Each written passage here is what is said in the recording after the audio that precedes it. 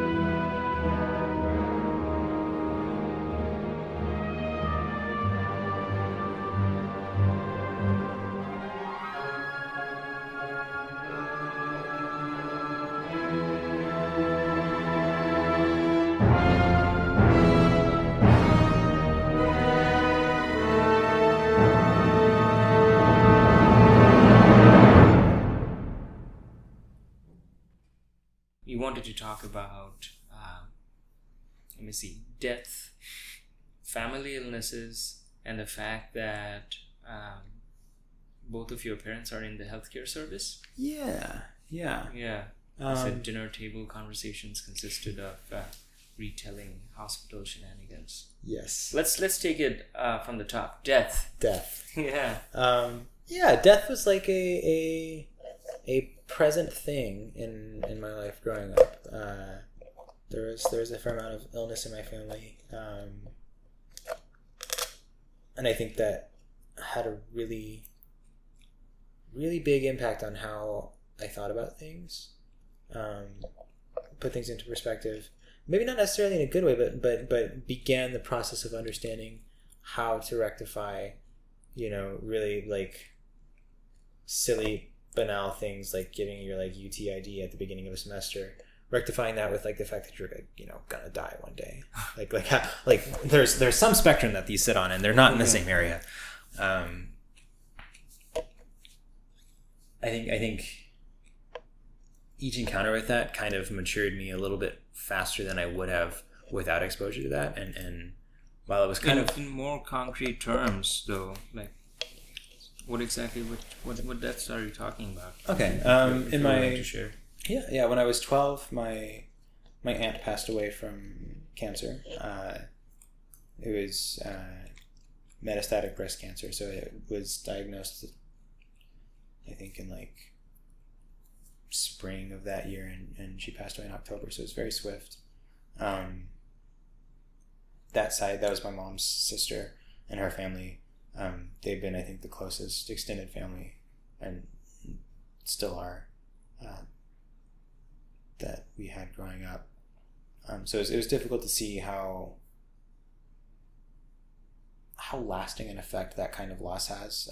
At the time, my cousin Julia was 18 when that happened. She had just gone off to college, and I think it was just really challenging for her. It really changed her, and so I kind of saw that. I was only 12 years old, so I didn't really have many tools with which to make heads or tails of that. But that kind of began to be the cloud over my extended family. That continued because my grandmother had Alzheimer's. She had it since I was like 6 or 7. I have few to no memories of her being totally lucid, and that eventually degenerated to where she died because she, I think, forgot to breathe. Wait, does that actually happen? I mean, I think there is eventually such a degree of degeneration that you like your basic bodily systems fail.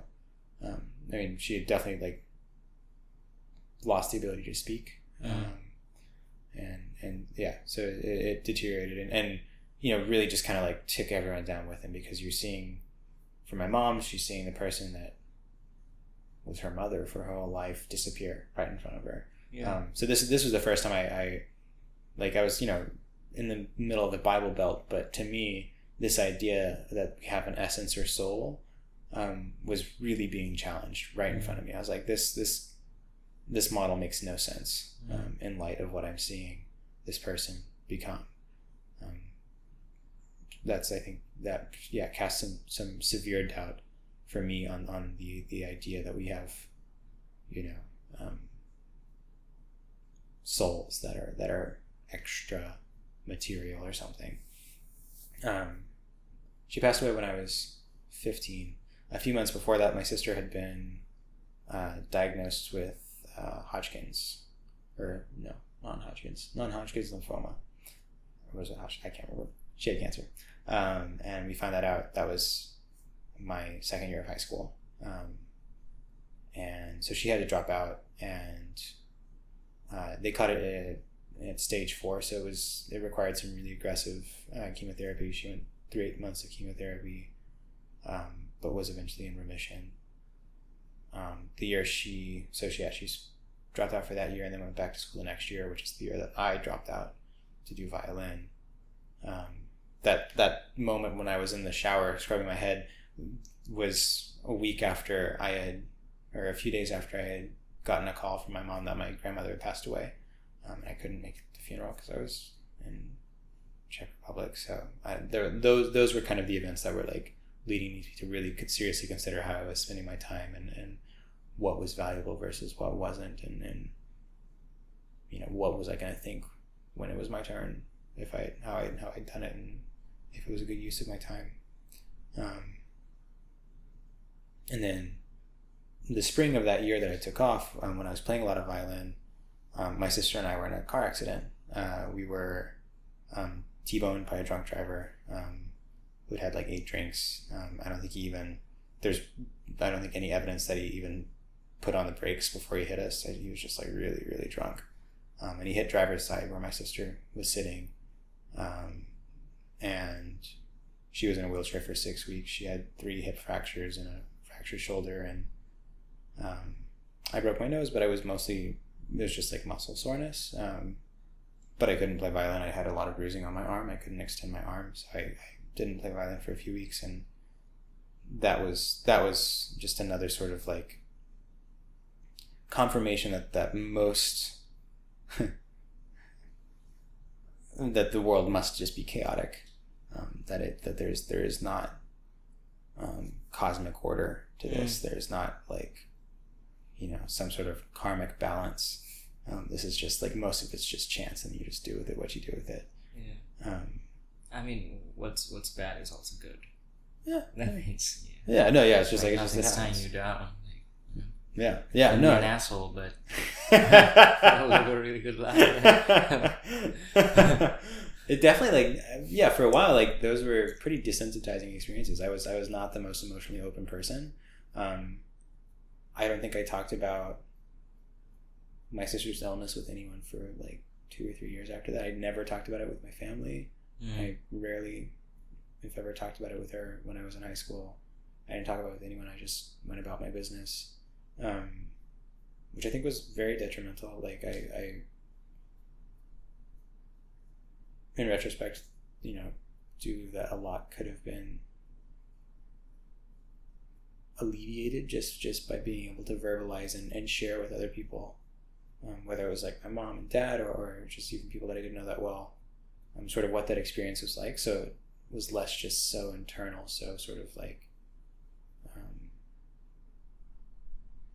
encrypted.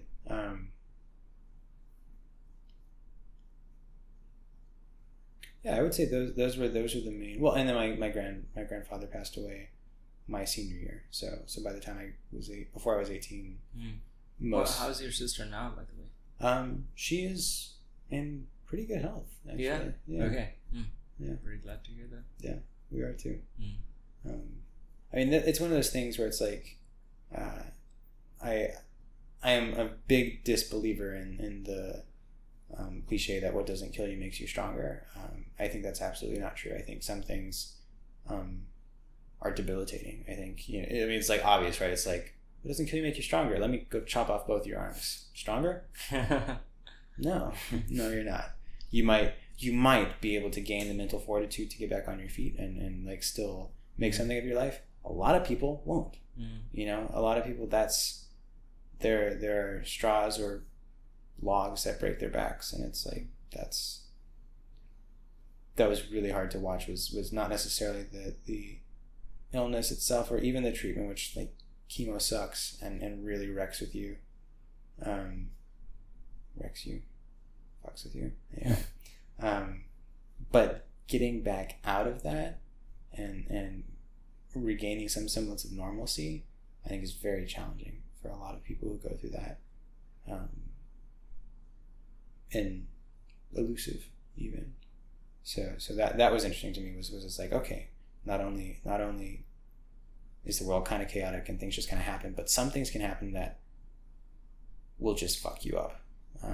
And I mean, I've since kind of like taken that a little bit further with that means that like there are still smart decisions I can make, right? Like it's like I would like to not die in a car accident, so I'll try to be as safe and responsible as I can be when I'm driving. That's what I can do to mitigate the likelihood of that happening. And also that because those things are true, they're just true. That doesn't stop me from, regardless of whatever hand I'm being dealt that day or that month or that year, trying to turn it into something good. Because that goes back to the agency thing. That's the power that I have. Or that you appear to have. That I appear to have.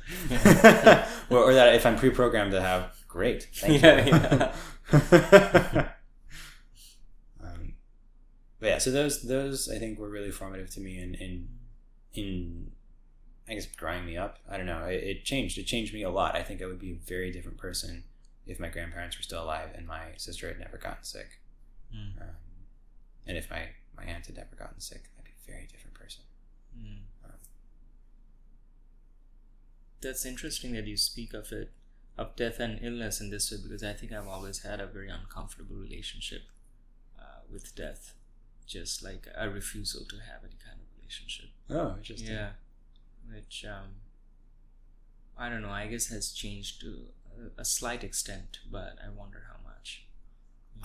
Well, I mean, it takes so many different forms for me too. I think I sometimes worry. I feel like I'm at my best when I'm most aware of my mortality.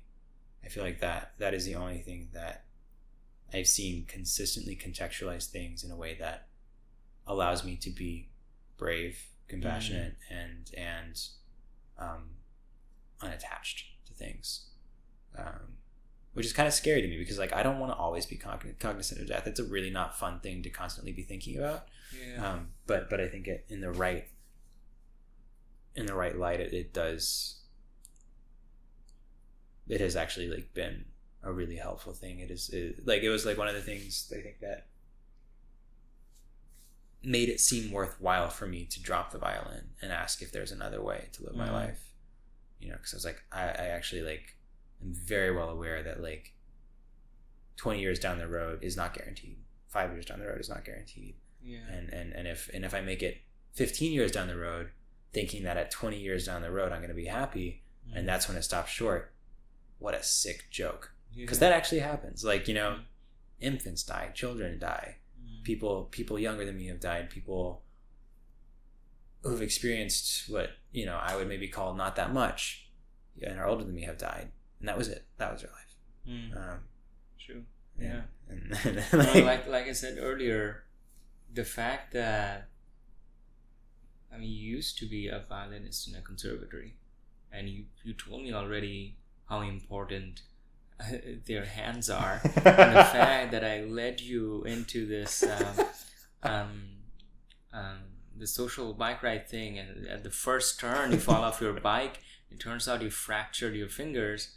You seem to be just, I'm like, okay, I have fractured fingers now. Yeah. I'm very surprised by you were supposed to play the violin at the Molotov seminar next Friday, and I'm like, okay, we'll have to find a different topic for you. That's it. So, yeah, that's very commendable, I think. Thank you. Yeah. Yes. This maybe is where the healthcare professional thing comes into play. Yeah. Because it's like, I think my parents have seen so much death and illness. Like, it's like, well, that's like, we knew that was going to happen. So now what do we do? You know, it's like, they're just like ultra pragmatic about it. Yeah. In a way that like I thought was normal and didn't realize that that's not normal until I met a bunch of other people. Yeah, because like to them it's like, okay, you crack up in your head, let's take you to the hospital, get some staples in it, you know. Yeah. And I think things with like physical health are kind of split for me, because that on one end it's like, I remember what you were saying at your Molotov seminar about feeling this inextricable like link or symbiosis between mental state and physical state.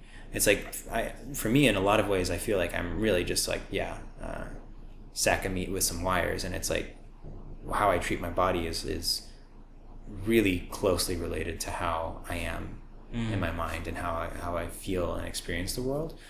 So I do try and be cognizant about how I treat my body, how I eat, and those sorts of things. That's something that I've grown into. It's not, I think that's like another thing that like mortality, death, deciding what to do with my life has forced me to consider a little bit more. But at the same time, it's like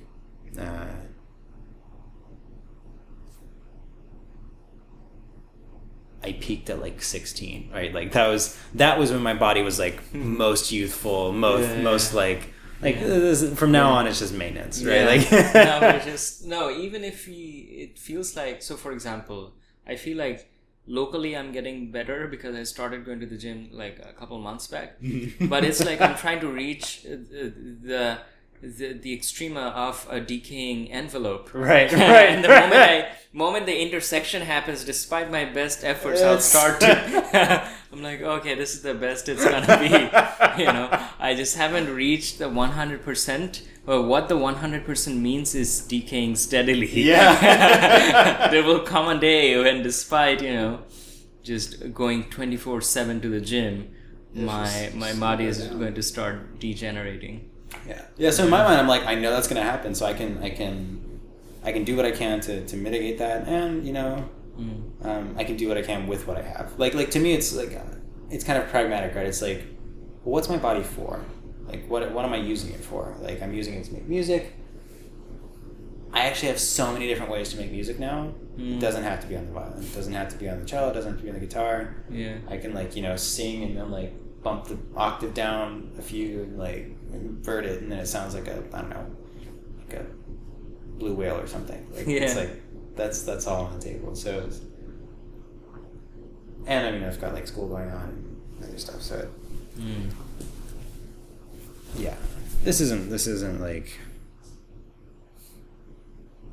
Yeah, it's not. Your fingers aren't a big deal. Yeah. Yeah. Well, it doesn't have to be, right? I've chosen not to make it like my life is deliberately in such a way that not that much rides on this one finger. Yeah. Because that's silly. I don't know. It's like to me, it's like I know I'm not going to be just totally equanimous. That's just that's not going to happen. So instead, it's like, how can I? But can you be okay with that?